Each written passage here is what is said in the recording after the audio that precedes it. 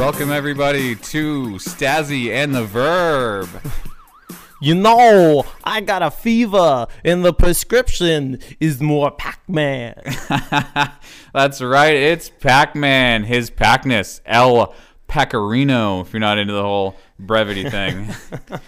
Hey, Nick, I got a joke for you. Listen, Andrew, leave the jokes to me, okay? Hey, this is a good one. I wrote this, all right? I'm very proud of this joke. This is the stupidest joke I've ever written. All right, go. What did Fozzie the Bear say to Pac-Man? What could it be? No guesses? No, none. It's such a hard joke to guess the answer to.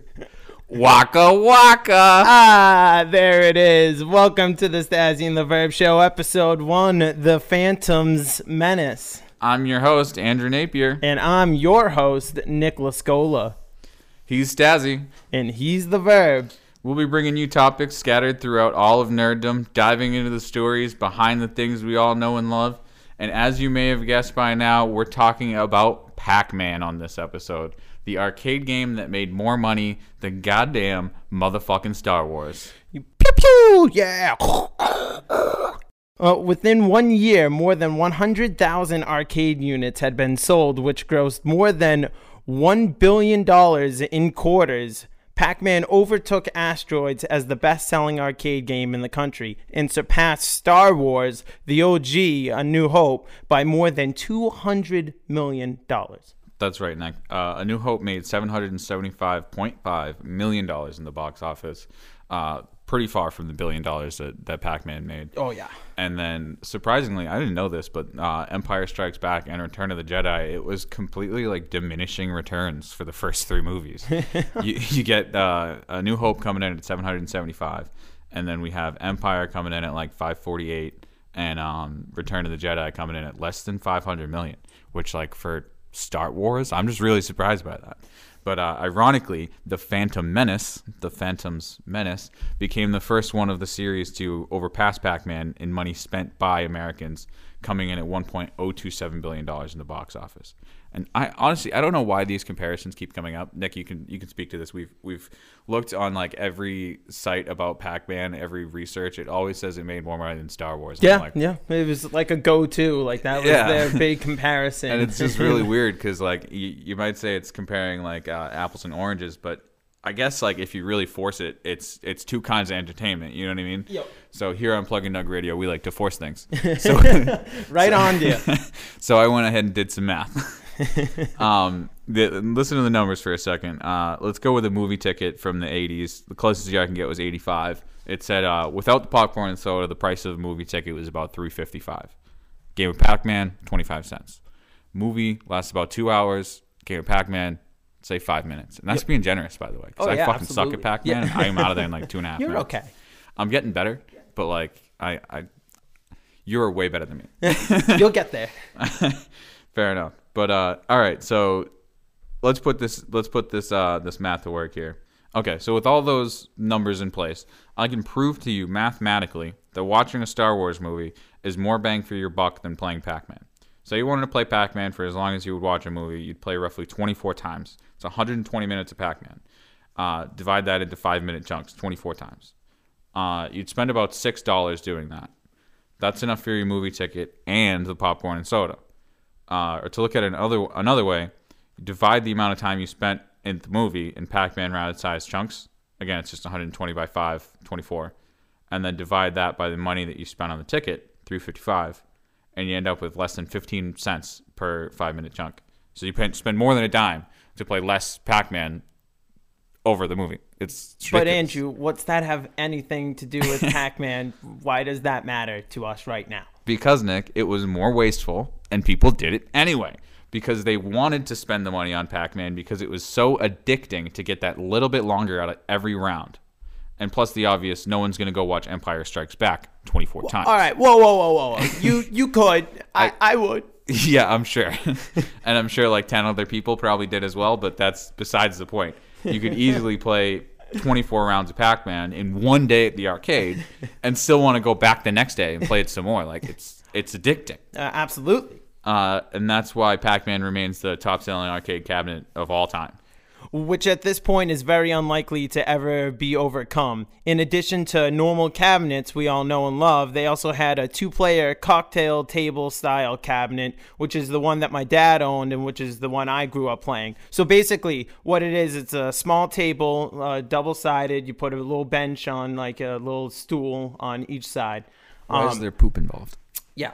And you start playing, the screen faces player 1. After you die, the screen will flip and it'll face player 2. But now you guys are facing each other like head on, so you can talk like the utmost shit to each other while you're playing. It's the best table to play on. Yeah, it's really intense. I love that table. I love going over your house and playing on it because it's just like, literally, you always kick my ass. At least in the first round, I feel like I'm somehow able to like step up my game in the second round. I'm like, damn, you're a piece funny. of shit. I always feel like my first round's the worst one, and then Really? I get better after that. Yeah, I It's mean, like I guess my that's warm-up. what everyone thinks. Yeah. Yeah.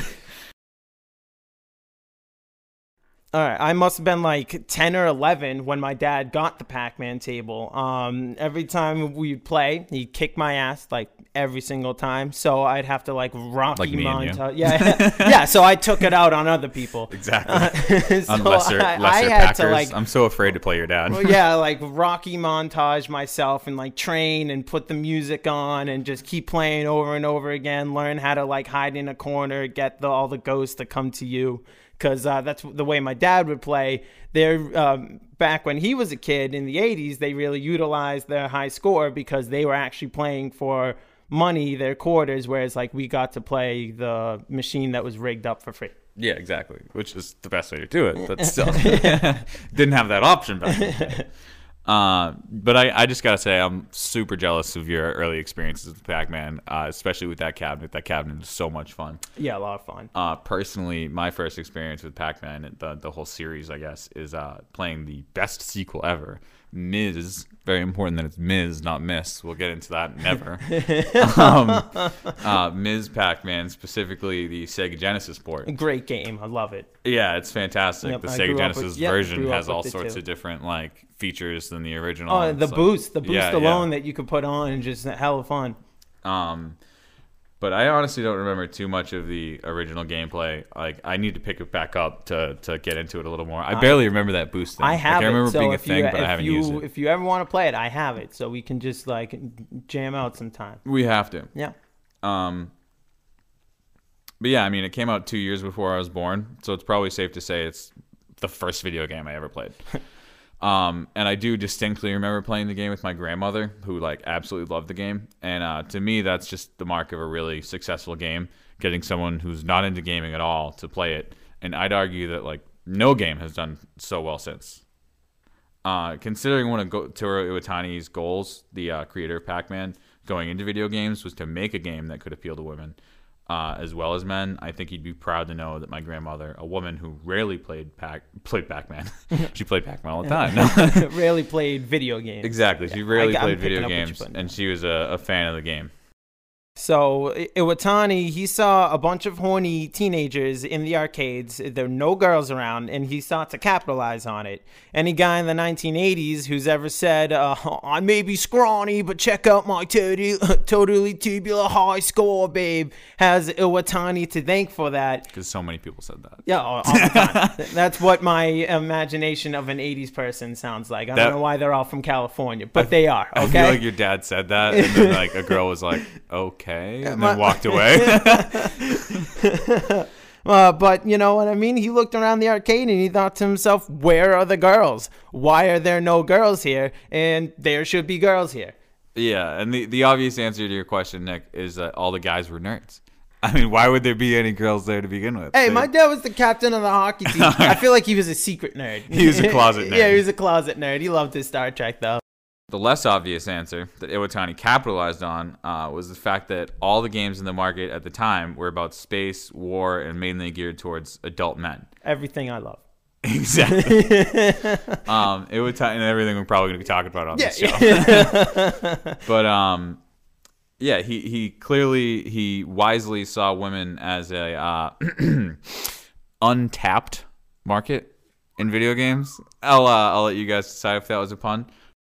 But especially in Japan, when Iwatani was a young kid, like you could accurately describe an arcade at that point as a Kurabuto fest. Oh, I love this word. Say it again. Kurabuto. Oh, Kurabuto. I looked that up just for this joke. Kurabuto is apparently a type of Japanese sausage. That's a fun fact. Use that fact at parties. It's Exactly. going to get you all the girls or boys. But Maybe basically boys. what I'm saying here is Iwatani wanted to create a game that would appeal to the whole family. Men, women, kids, grandparents, just everyone. All right, but before we get ahead of ourselves, let's take it back. Might you say, way, way back? You might, because we're jumping into the way, way back machine. The way, way back machine. Are you sure it's safe, Nick? 100%, of course it is. But we found it in the garbage. Why would someone throw out a perfectly good way, way back machine? Those things are expensive. Well, you know me. I'm a roll the dice kind of guy anyways. But what about that note we found on it? You know the one. It said, don't ever use, thrown out on purpose. Sincerely, Jake Young and Holden McNeely. Nah, that note looked sus as fuck, so I'm just going to do it. Oh, I hit the button.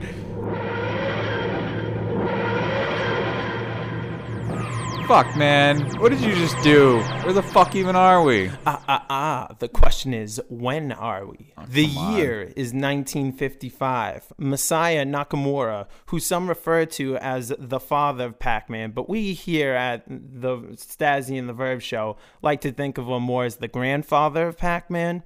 He is a young Japanese businessman at this time, and he is about to start the journey that made Namco and subsequently Pac-Man a household name worldwide.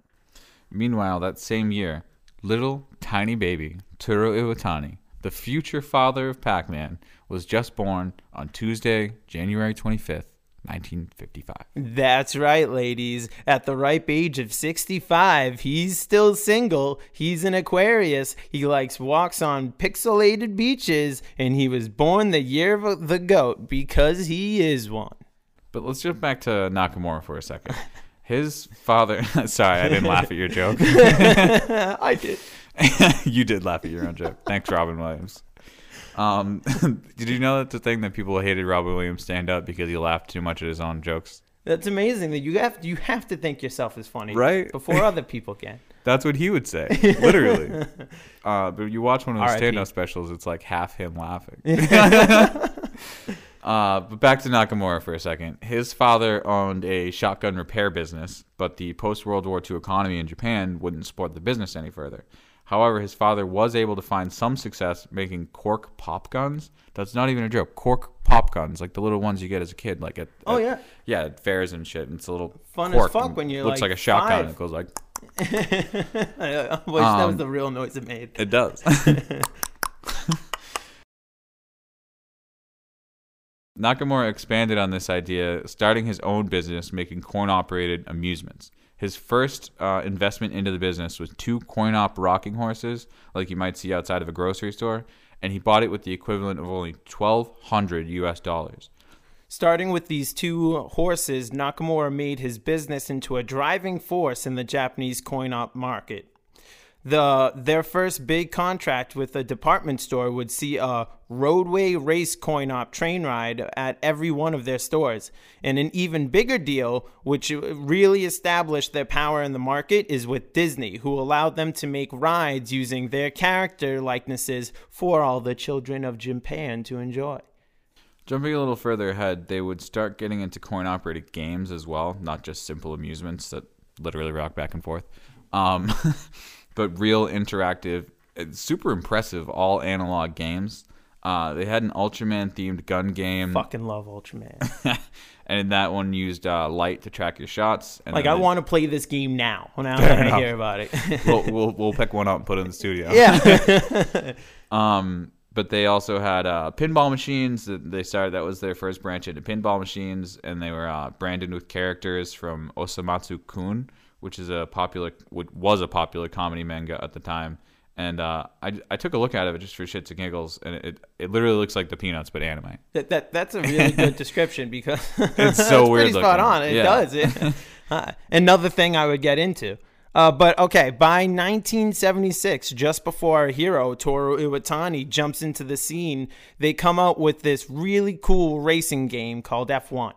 The game was fully mechanical, though the player sat and looked at a screen turning a wheel, just like the racing games we all know in arcades. But it was entirely mechanical, which is just so interesting. Like, you really have to no see electronics into it. We're going to post a video to the Facebook page, so definitely check it out. But to give a brief description, behind a clear glass screen was a physical piece of plastic that looked like the front of your car, and it was attached to the steering wheel so that it would move when you moved the steering wheel. And then behind that was a spinning track with a background. It had two Matchbox-like cars at different intervals moving around it. So it would use light and mirrors to make it look like you were driving around a track. And it was the same track. It would just repeat itself, and there were only two cars on it, but it would look like repetitive, infinite cars. You know what I mean? And then, like, when you hit one of the cars, it would trigger this explosion sequence, and which really looks cool. Yeah, it is pretty. It's cool. It's fun to watch. For 1976, it's amazingly impressive. Please check out the video on YouTube. We're gonna post it on the Facebook page. All right. Yeah. Words. In 1977, Nakamura Manufacturing Company, as it was formerly named, acquired the rights to the Japanese division of Atari Inc. from Nolan Bushnell, founder of Atari, who would later rip off sequels of Pac-Man in America, because this whole story is really, really long and insane, but we'll get into that in another episode. Yeah, we're probably going to do a couple parts of this Pac-Man's series. really long. We did not know what we were getting into with this. But we're like not we're gonna in do it them now. in a row. Yeah. We're not going to do them in a row, though, so don't worry about it. We need to space it out. We need a break from Pac-Man. We've been doing this one episode for, what, like a year, Nick? Yeah. It's ridiculous. Too much. Yeah, we're starting to get serious now, and we're getting this down on tape. I said it again. All right, where were we? Finally, we get to Toru Iwatani, the protagonist in our story. The year is 1977, and he finally joins newly reorganized Namco Limited at the young age of 22. Nick, can you read a quote from Iwatani's interview in the 1986 book Programmers at Work by Susan Lammers about joining Namco? Okay, straight from the goat's mouth. I entered this company, Namco, in 1977. I hadn't yet established my own personal vision of what I would do here. My contribution to the company just happened to take form of video games. Quick shout out to Susan Lammers. She worked at Microsoft in the 80s and wrote and edited the book that we'll be taking most of our quotes from today, Programmers at Work. It's a series of interviews with different programmers from that era, and it's available free online. So definitely check it out. It's an interesting read. What's the funniest thing about Iwatani being in that book is he himself stated in this next quote, "It's important for you to understand I am not a programmer. I developed the specs and designed the features, but other people who worked with me wrote the program." So to give you guys a general idea, Iwatani to Pac-Man was what Stan Lee was to Marvel. Basically, they came up with the idea and someone else had to take it and run with it. Pac-Man was created by a team of programmers over a series of just a few months using Iwatani's framework. Let's take one more quote here from a different source. The 2019 book, Vintage Games 2.0 by Matt Barton. Masaya Nakamura speaking on Iwatani's lack of training. For game designers, the knowledge they acquired in school is not so helpful. I want people who think in unusual ways, whose curiosity runs away with them. Fun-loving renegades. This brings us to Namco and Iwatani's first jump into actually making video games. It all starts with GB in 1978. You can see the beginnings of what would go on to be Pac-Man, all the way from back then. It was one of the earliest instances of color ever used in a video game, even though it wasn't real color, or real color graphics. It wasn't digital color. And you can see from the cabinet they were really shooting for like a mascot-like appeal. Iwatani had his goals in mind very clearly from this game. He wanted a marketable, colorful, appealing to all game with a mascot who they could get more and more games out of for years to come. But GB didn't quite hit the mark. They'd get there eventually, though. It was a breakout-style game, even though they ironically just got the rights to sell the popular Atari cabinet in Japan. That part just makes no sense. They literally just got the rights to sell Breakout, and now they're making a ripoff of Breakout. Yep. Okay. Go for it. But influenced more so by pinball, the bricks were around the outside, instead of just on top, and there were 2 floating paddles as well as safe areas in the corners that would return your ball, and big buzzer-looking things for extra points. Hitting the buzzers would light up the word Namco. The analog color graphics were achieved by layering colored cellophane on the parts of the glass that they wanted to be colored. This also resulted in the ball changing colors when it entered those zones. It looks really weird and kind of cheap, but it's interesting for the time. There wasn't really many machines that had any color, so it was kind of a bold choice to make. Iwatani's next creation was the game Bombi, a sequel to GB. You see, the maximum number of players is 2, and the 2 players have to alternate, just like that cocktail table I was talking about with Pac-Man earlier. Bombi and GB were practically identical. It was like a more polished version of GB than a sequel. You know what they say, polish a turd, still a turd. But this meant that they got rid of the cellophane and had real digital color graphics, so the ball wouldn't change color. Plus, they went with brighter colors as opposed to the cool blue and purple color palette of GB, which, by the way, completely clashed with the entire mascot idea on the side of the cabinet, which is red and white.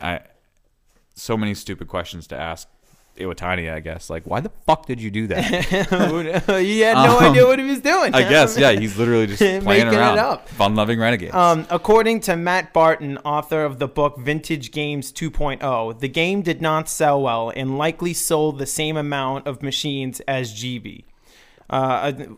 The success of Namco's later release, Galaxian, a revolutionary shooting game and prequel to Galaga, is believed to have contributed to the failure, where Galaxian proved successful. So Namco offered to bundle Bombi machines with Galaxian to arcade owners in order to clear inventory. You see that a lot with like Miss Pac-Man and Galaga in later years. That's actually very true. Mm-hmm. Which is weird because Miss Pac-Man isn't a Namco owned property. Yeah, well, so maybe you're wrong. Is it Miss Pac-Man and Galaga and Pack Together? Yeah, usually go to like, especially if you go to like the Salisbury arcades and like the Hampton Beach arcades, you'll see them up there. There's always a 2-in-1. Fair enough. I wanted to add one more note. Hopefully we'll get to this later, but they pretty much did the same thing again when they released Pac-Man, at least in Japan. They released the sequel to Galaxian, Galaga, at the same time, and everyone was like buying up all the Galaga machines, and Pac-Man was doing like okay. Apparently, it did well enough to bring to America, but like, and that's where it like blew up. How did they shoot themselves in the foot twice in a row? They kind of did because it blew up in America, so it like still went off. Well, I guess that's true, but like, literally, they still made the same mistake twice. Like, at least in a little bit, they made the same mistake twice. But anyway, this brings us to the last pre-Pac-Man era game out of Iwatani and Namco, which is Q2Q. Q2Q, you mean basically GB3? Yeah, exactly. They really weren't getting too creative with like anything they were doing. Or at least these first 3 games. It was literally like the same game 3 times, just like a little bit updated. And even the first one was a ripoff. I guess they were brand new to video games. The fact that they came out with Pac-Man is insane. Yeah, like insane that this came out of this small ass company that was doing like random shit.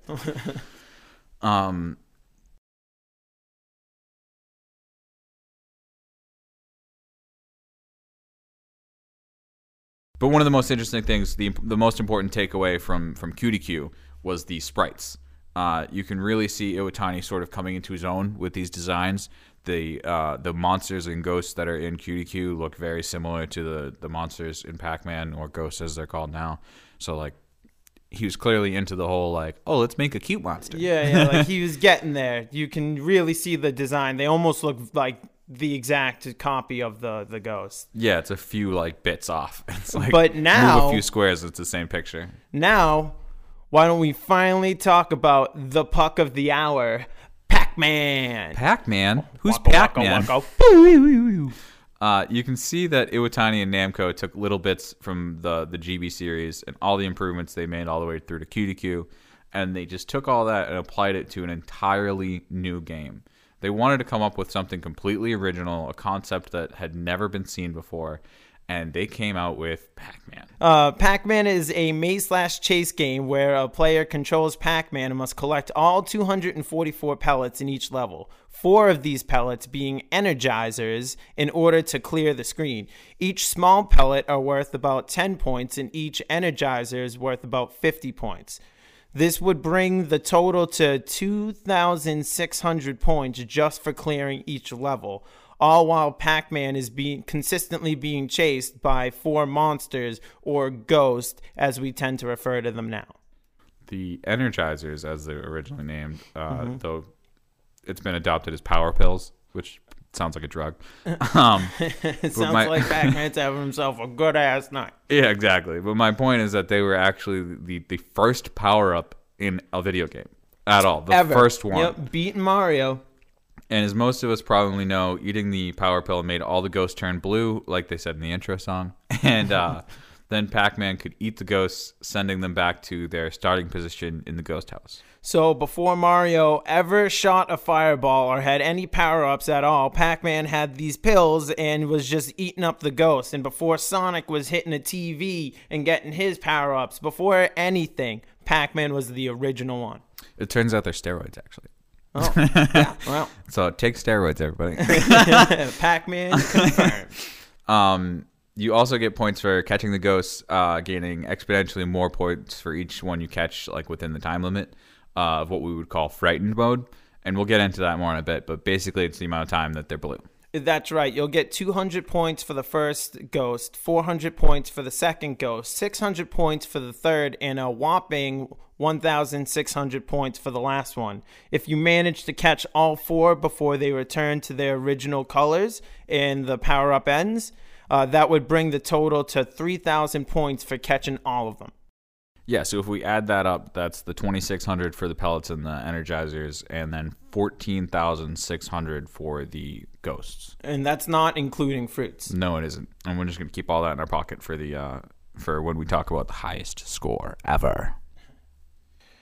Okay, throughout each level, a fruit will pop up under the ghost house. Each level has a different fruit, each worth different points, which go in this order. Cherry, which is worth 100 points. Strawberry, which is worth 300 points. Orange, which is worth 500 points. Apple, which is worth 700 points. Melon, which is worth 1,000 points. Then we have a bit of a cameo here in the Galaxian Boss, which is worth 2,000 points. A bell, which is worth 3,000 points. And a key, which is worth 5,000 points.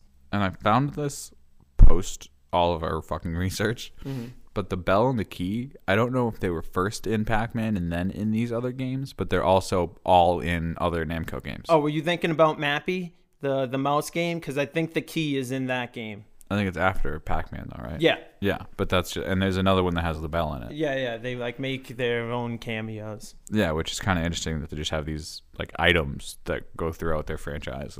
I mean, I guess it's kind of similar to Nintendo in a way. If they have, right. Although like you don't see Link jumping on a Koopa Troopa. I mean, they had enemies in that Link's Awakening there. That was originally a Game Boy game, and it had Mario and Kirby villains in it. So, yeah, really? Yeah, swear to God. Oh, that's so cool. But all right, and the Switch just remade it into Link's Awakening. So I just have to point out that some of those don't sound like fruits. Frankly, Galaxian Boss sounds like it would just taste horrible. I know. They get the gist of it. You know it, and we're going to call them fruits anyways. Yeah, everybody calls them fruits. But let's talk some more about the ghosts for a minute.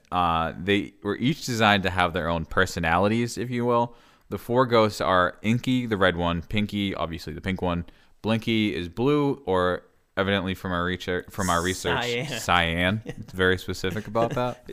Well, I guess it's blue. All right, that's when they're in frightened mode. Exactly. That's what I was gonna say. Okay, fair enough. So he's the cyan ghost, and finally the odd man out, everybody's favorite, the orange ghost. The orange ghost, Clyde. And to make things more confusing, they have real names in addition to their nicknames. Andrew just said. Blinky is really Shadow, Pinky is really Speedy, Inky is really Bashful, and Clyde is really Pokey, which, by the way, fits better than Clyde into the nicknames, but whatever. More names used in the original Japanese version actually start to describe their personalities a bit. I'm not going to attempt to try and pronounce them, but they translate to Chaser for Blinky, Ambush for Pinky, Fickle for Inky, and Feigning or Ignorance or Lazy or Stupid for Clyde. Their personalities were real too and coded into the games. Tell us about the AI, Andrew. I know you've been dying to. It's been in my head for so long. Get in I'm there, so bud. glad to get it on Pour it out. recording. Okay, so Inky, Shadow, Chaser, whatever you want to call him, the red one, was programmed the most simply. He chases after Pac-Man, which sounds kind of dumb, but that's exactly what it is. And then meanwhile, Pinky is always trying to flank Pac-Man. He's trying to get in front of him. Inky, I feel like, isn't given enough credit when he's called Fickle. I think he's really a team player. It seems like he was programmed to sort of like scare Pac-Man into the direction of Inky or Pinky. So just like to keep him away from, you know what I'm saying? Oh, Does no, that I make get sense? you. Or not? Yeah, no, Okay. absolutely. Clyde, meanwhile, is the odd man out. He pretty much just minds his own business unless Pac-Man gets too close to him, and then he starts on the attack the exact way as Blinky. It's just really kind of interesting that, like, it's part of his program to leave him alone for a period of time, for like most of the game. It's just kind of funny. But the programmers achieved this technique by having each of the ghosts individually decide its course within each frame of the game. It's by far the most complex dynamic of the game. Let's jump into the programmer's perspective of making the ghosts. What we have so far is Pac-Man himself, just a sprite you can control with the joystick. He has an animation, opening and closing his mouth. It cycles through the spaces in between the dots to make it look like he's eating them. It's all relatively simple. Then you have the maze, which is just a grid pattern still. Everything's all just laid out on a grid, and then you have these are walls that you can't go into. It's all pretty simple until you get to the ghosts. So one more important note about the walls and the movement. Neither Pac-Man or Ghost can turn into the walls. Pac-Man, however, can turn around at any point, unlike the Ghost, who can only turn 180 degrees at very specific points. All right, so follow me a little bit deeper down this dark hole of the mechanics of how the Ghosts work. We've established they only turn 180 degrees at certain points, but when? Wonderful question, listener. I'd love to tell you. I think you've been doing this research a little too long, buddy. The people want to know. So the ghosts only turn around when they change state. You can use this as a marker for when they change. It's very useful for like improving parts of the game, and we'll get into how you can do non-improv in a second. But the ghosts have 4 different states: chase, scatter, frightened, and eaten. In their chase state, they all chase Pac-Man. Go figure. In the scatter state, they all go to their respective corners. Inky goes to the top right. Top left is Pinky. Bottom right is Blinky. And bottom left we'll call Clyde's corner, because Clyde will stick there most of the game as well. But every round starts off in scatter mode, and all the ghosts go to their respective corners in that order. You can follow Inky up the top left, and he'll leave you alone entirely and just go right over onto the top right. I do it sometimes because it's just super fun. Like, you follow him. You can follow him all the way to his corner, and he does nothing. Just to taunt him. Literally. That's why we're going through all this very interesting information, because players were able to notice these things and take advantage to get more high scores, which is really the most important thing. Go on. Frightened mode is more interesting than you might think. The ghosts turn blue and basically no longer have a target tile. They start by doing 180 degrees to signal the change of state. And then they have a random number generator choose a direction at any intersection. The last state, eaten, is almost too simple to mention. They turn into a pair of eyeballs. They cannot interact with Pac-Man, and the target tile becomes the ghost house. So they just head right there, and then they go back to either chase or scatter state, depending on the timing in the game. Okay, so we got that out of the way. Let's get back to their personalities. Each ghost has their own target tile that they calculate, and then they decide which direction gets them linearly closest to that position. The linear part is very important because it's not always the quickest way to their target. I won't bore you too much, but if you've ever taken a discrete algebra class, you know that a shortest path formula is way, way more steps and would be massively more lines of code than literally using the Pythagorean theorem with the grid that you already have established and just doing that over and over and over again to achieve pretty much the same effect. But it's important to note because we can take advantage of it.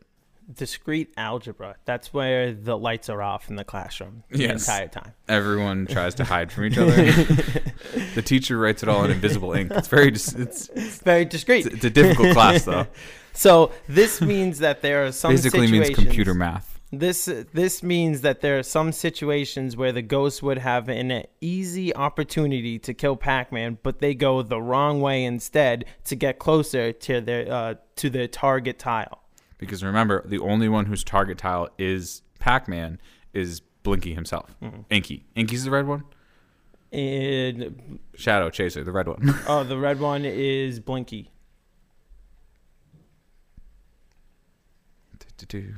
Scrolling back up to see if you're wrong. Inky. He's Inky. What did I say? The red Blinky? one's Inky. I always think he's Blinky too. They're so annoying because you imagine that Inky is the blue one. Yeah. Especially because like cyan is literally a color of printer ink. But all right, let's get back to where were we again? Inky is the only one whose target tile is Pac-Man, and even then he can be tricked because of the linear thing. But Pinky is by far the easiest one to trick. Her target tile is 2 spaces in front of Pac-Man, which is how they get her to constantly flank Pac-Man. But we can point out quite a few flaws caused by her programming. When she's exactly 1 space in front of Pac-Man, moving towards him and onto his tile, eating him actually lengthens the distance from her target tile because it would now be 1 behind her. So now she's moving forward. That makes it further away. So given the opportunity, like at any intersection, she will always turn away from Pac-Man when she's 1 space in front of him instead of killing him. It's pretty easy to pull off if she's chasing you. Just turn around right at the exact right moment, and she'll just like swing the other direction. It's crazy. It looks like you're scaring her away by just like shaking back towards her at the right moment. Another flaw with Pinky's programming can send her the wrong direction and give you the opportunity to flee. If you're facing up, due to an overflow error in the coding, Pinky's target tile becomes 2 up and 2 to the left of Pac-Man, sending her far away from Pac-Man, which to note is not the worst mistake ever made with overflow error, because there was a NASA satellite that literally fell out of the sky because of the same type of error. Oh, wow. Yeah. But the last thing about the ghosts is that there are 2 areas on the board where the ghosts are completely incapable of turning up. I still don't 100% understand why, but there's these 2 spots they can't turn up at those areas. And that's to the left and right of the T-shaped walls above and below the ghost house. So knowing all of this and combining it into, it combines into a very famous spot where you can permanently hide from all of the ghosts. You can sit there as long as you feel like, keeping the game running. The ghosts will never eat you. So how do you do it? You have to get all 4 ghosts. You have all to get 4 geese. Yeah, exactly. All 4 gooses. They're Canada gooses, not geese.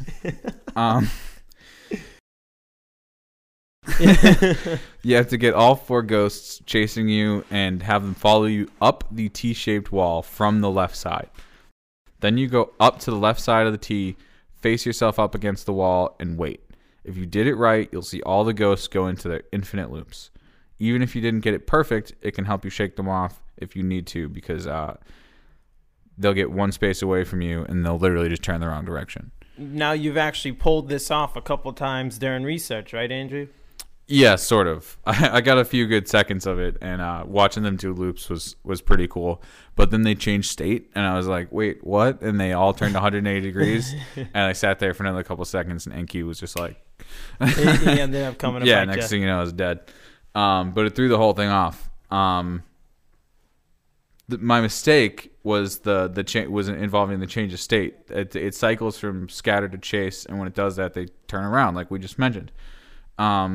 Throughout, and it does this throughout the level, but it always ends with a permanent chase mode. The level always ends with a permanent chase mode, starting when there are a certain number of pellets left. That number decreases as you go through the levels to the point where after 15 or so levels, if you have half the board gone, they are in chase mode nonstop. I think that's actually all my ghost towns. Wow. Yeah. That was a lot.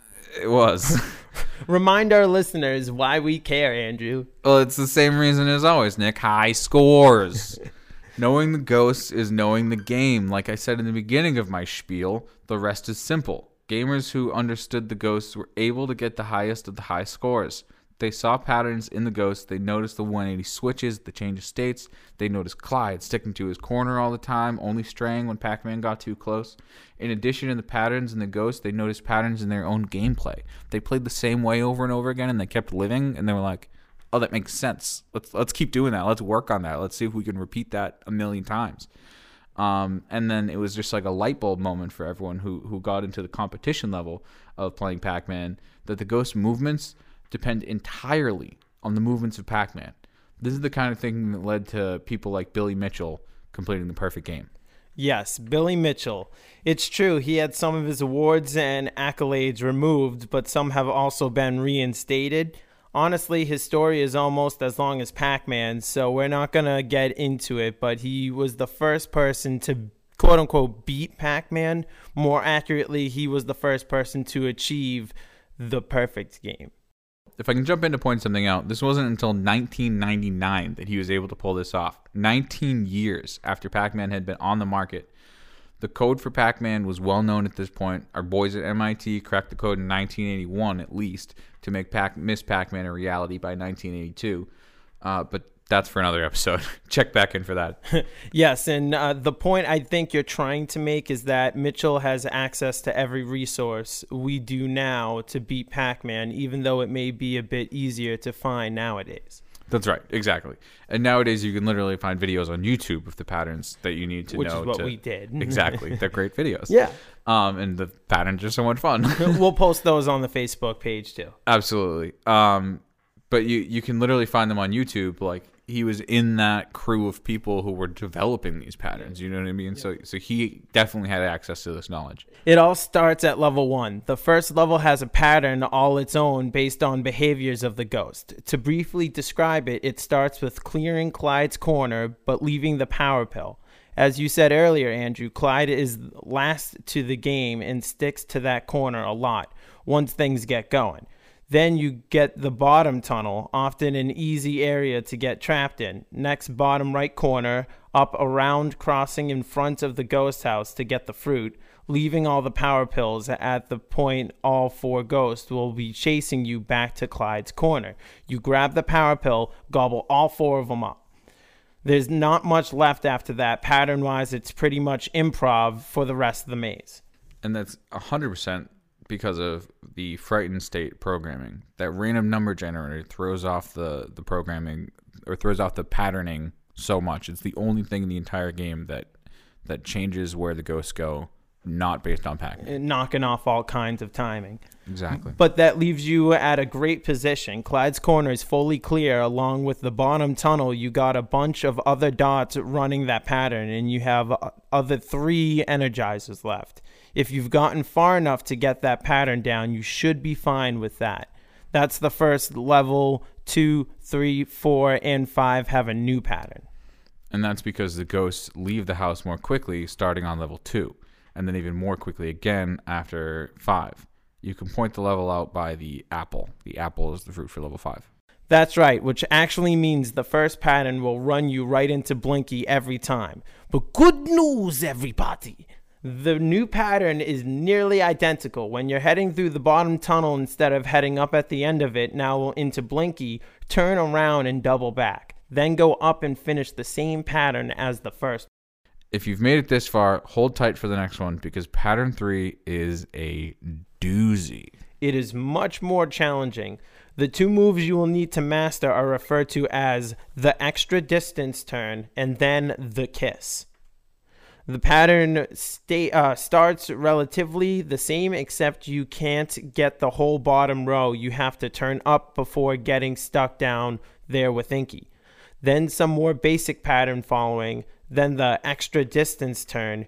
You're coming down the right side, and the pellets will lead any normal person to the left under the ghost house. You have to resist every time and remember to go just beyond that point. Turn around at the wall, then make your turn and fall back into the pattern. This is all for timing. If you've done the rest of it right, they should be going above the ghost house where he can't turn up to get into his corner. This gives you the opportunity to sneak some pellets from there and then go grab the second fruit that now starts to appear, and that's when you go in for the kiss. Ooh, kissy, kissy. Tell me more about girls, Nick. I'll tell you about the kiss if you want. After you grab the second fruit, you go scoop 2 leftover pellets and come literally so close to Pinky that the 2 sprites are touching. You can touch my sprites if you want, baby. Damn, June, I'm here. And then turn back before she eats you. This sends her in the wrong direction. All these patterns are about throwing off the ghost and getting you to the point in the level where the rest is easy enough for you to get through every time. That's right. And the pattern takes you clear through to level 19, aka the 9th key level. That is if you could pull it off flawlessly 15 times in a row. At this point, the whole bottom of the screen where it tracks your fruits should now be filled with keys. That's how you'll tell it apart. Because I didn't know this. In the original game, they don't tell you what level you're on. No. Yeah. So the only way to track it is the fruits, unless you're like a genius and can remember exactly how many levels you've done. So that's the way to like count it out. The 9th key level. Once you have all the keys on the bottom, you switch to this pattern. The interesting thing about this level and the last change in the gameplay for the entire rest of this game, the Energizers no longer do anything. They're still worth 50 points, but the ghosts do not get frightened and you cannot eat them. To add on to it, by level 16, permanent chase mode kicks in when you have only half the board clear. So at this point, they are constantly chasing you. There is no scatter mode. There is no frighten mode. There is no eaten mode. And there's just you and the 4 ghosts. Running for your life. Which is bad news for anyone who's not running the patterns, but is wonderful news if you've made it this far for someone who is running the patterns. Because that means that at this point, everything that has any amount of randomness has been eliminated from the game. So the final pattern... Go ahead. Okay, so the final pattern clears the entire board each time. There's no tricks like in pattern 3 with the kiss in the extra distance turn. It's just a clear route that if you do not stray from for a single frame, you will get both keys at every pellet and every energizer every time. And you have to do this more than 230 times in a row flawlessly to keep you on the path to 256. Then you're at level 256. Woohoo, perfect game. We got it, right? Not quite, because we didn't even mention that as you're running the patterns on the first 18 levels, you need to catch all 4 ghosts each time. You get each of the 4 energizers, sending them into frighten mode. So you have to get every flashing dot and then get the ghost off of every one of those pellets. Damn, so that's 18 times 4. That's 72 times. They have to get all 4 ghosts, or the perfect game is failed already. Like, you might as well just restart. Well, you can still get to level 256, but it won't be a perfect game. You also can't lose a life. That's what makes the first 18 levels almost as challenging as crossing the desert, which is what they call getting from level 19 to 255. Plus, those initial 18 levels have 3 different patterns. And they don't get you the whole board. Yeah, there are plenty of opportunities to slip there before you even really get going. Level 16 in particular, when permanent chase starts at 120 dots cleared, you have literally a single second of frighten mode before they revert back. Your timing and techniques outside of this of the pattern have to be impeccable. Then you get to level 19, and you cruise through the rest of it, right? Unless you slip up on level 134 and now you're in the middle of the desert. The game is running at max speed and your pattern is gone. You already fucked it up. It's okay though. You're good at this, so you just take a deep breath and fuck Inky got me. Okay, start over at level 1. Then you start over, but you're doing pattern 2. Fuck, well, that was quick. Start over. Alright, you're doing better now. Through the first few, you're in pattern 3, you do the kiss, but you turn around just too late and you run into Pinky. Another attempt, it's level 16.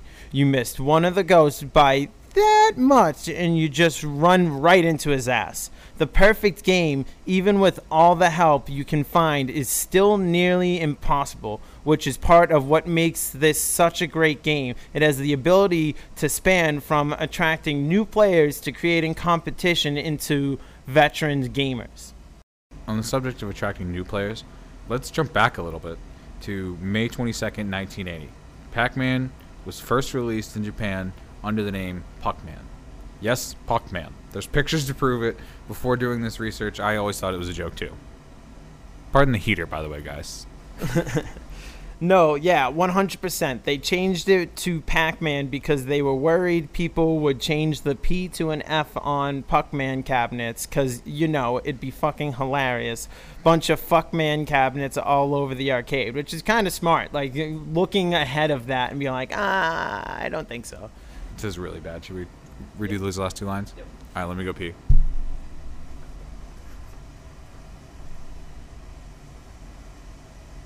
hasn't been too much of a burden. No. A little annoying. My ass hurts in that seat, though. While we're confirming some myths, here's a quote from Iwatani about the pizza story. Nick, why don't you go ahead? The story I like to tell about the origin of Pac-Man is that one lunchtime I was quite hungry and ordered a whole pizza. I helped myself to a wedge, and what was left was the idea for the Pac-Man shape. This was from Iwatani himself. Yes, but then when the interviewer asked, is the story about the pizza really true?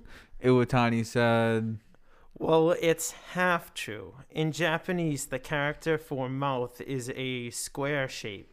It's not circular like the pizza, but I decided to round it out, so sorta is the answer, I guess.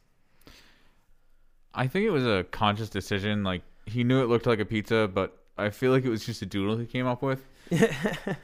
I imagine him drawing the Japanese character for mouth over and over again because obviously he had the idea from the very beginning of an eating game. So especially with the way his creative flow seems to go, it seems very like hippy dippy almost. So it's I can imagine him literally just sitting there doodling over and over, trying to think of an idea, and I can see him taking that Pac-Man. That Tabiru character, the Japanese character, and making it into that Pac-Man shape, and then being like, oh, that looks like a pizza. Like, well, let's round it out a little bit. Like, you know what I mean? I can see it being a combination of both. Mm-hmm. And did we mention that Pac-Man's name comes from an onomatopoeic Japanese slang, paku paku, which is supposed to be like an eating sound? It's basically the Japanese equivalent of like Om Nom. You just imagine like a parallel universe where it's Om Nom Man or Ms. Om Nom Nom. Yeah, exactly. Don't forget Om Nom Man Jr. Before we move on from this little tangent, I just need to read you the rest of that quote, actually, where Iwatani goes on about the simplicity of the design. There's a temptation to make Pac-Man shape less simple. While I was designing this game, someone suggested we add eyes. But we eventually discarded that idea because once we added eyes, we would want to add glasses and maybe a mustache. There would just be no end to it. So what you're saying is in an alternate universe, there's an Om Nom Man machine that plays and looks just like Pac-Man, but he has a mustache and glasses? This is why we need interdimensional travel. I mean, a time machine is cool, I guess, but can it get me Om Nom Man?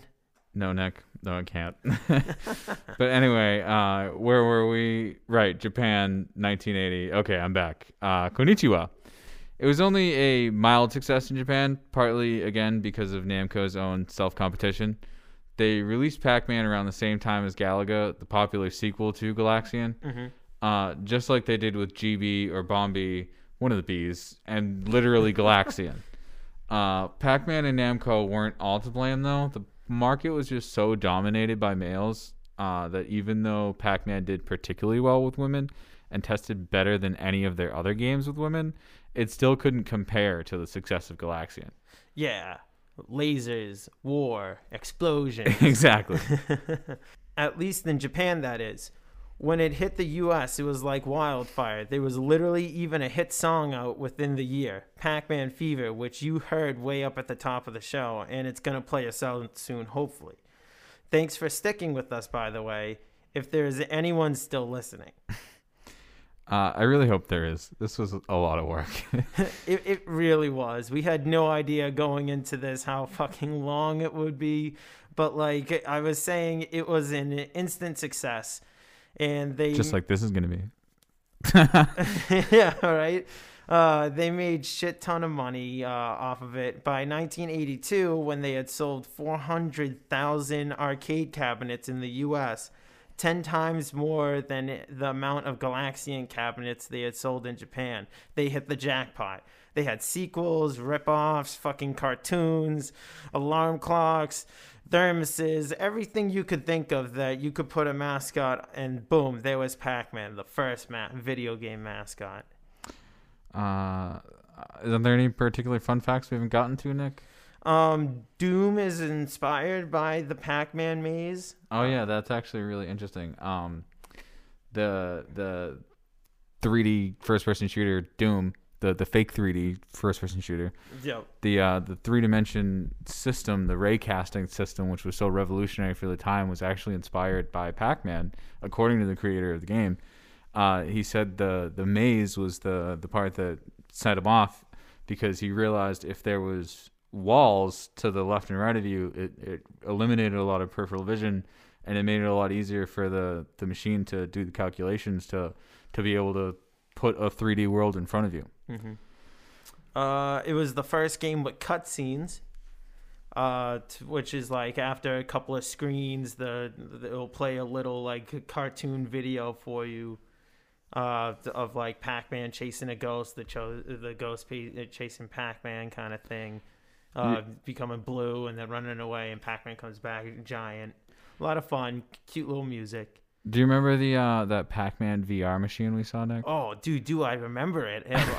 I want to find it. It's so crazy. This thing came out in like 92, right? Oh, yeah. And it used a VR system that existed in the 80s.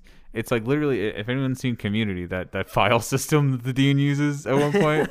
It's good reference. It's literally that machine. Yep. And you're in there playing Pac-Man. It's the craziest it's fucking insane. thing. Yep. You got to look it up. We'll put a picture. We'll do a picture of what it looks like up on the Facebook page also. Absolutely. Do we have anything else? I think that might be it. I think we're good, man. I think that's it. All right. Well, we don't have too much time here. I just want to bring up one more perspective. Let's look at it from a business standpoint. Oh, goody. Yeah, it's gonna be really fun. Pac-Man's time in the spotlight literally is the peak of arcades in America. Whether they timed it right or like literally caused it is up for debate.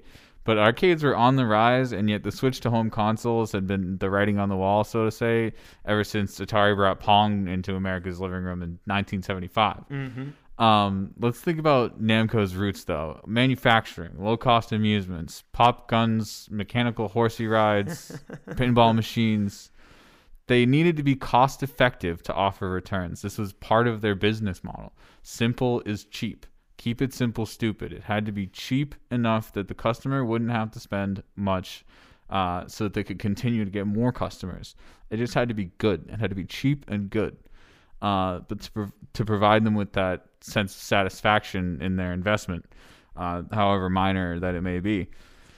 And remember, Namco didn't even get into gaming until 1977 when they bought the Japanese division of Atari. Meanwhile, Atari in the U.S. was releasing the 2600 in that same year, which would later have its own horrible version of Pac-Man on it. Terrible version. Yeah, just god awful. I've played it. My dad loves it. And really? Oh, of course. He likes that? Yeah, it's the Atari. Oh my god. Yeah.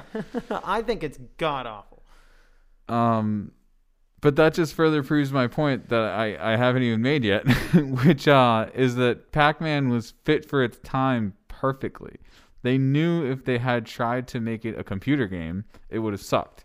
It would have been too expensive. It also lacks the social aspect of a game like Pac-Man, the head-to-head, the like competition of like fighting for the machine. Oh, I have the high score. I get to keep going, like something like that. You know what I mean? It would maybe be you and one other person. Yeah. So they made a smart choice and made something within their means, an arcade game, using a whole cabinet with a dedicated logic board, which is distinctly not a computer like a home console.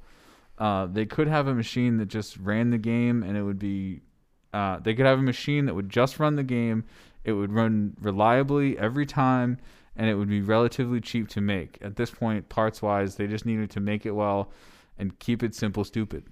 They were able to do those things, and it became one of the greatest successes of all time. I mean, seriously, when you think about it, it's not the most complicated game of its time, even. Not at all. Yeah, it's very simple. That's the beauty of it. Yeah, and that's why people are so easily drawn to it, because you don't need to understand a ton to just jump in and play. Exactly. Now, what next? We talking about Miss Pac-Man? Yeah, but let's put a little pause on Pac-Man. I'm a little Pac-Man out. I don't know about you.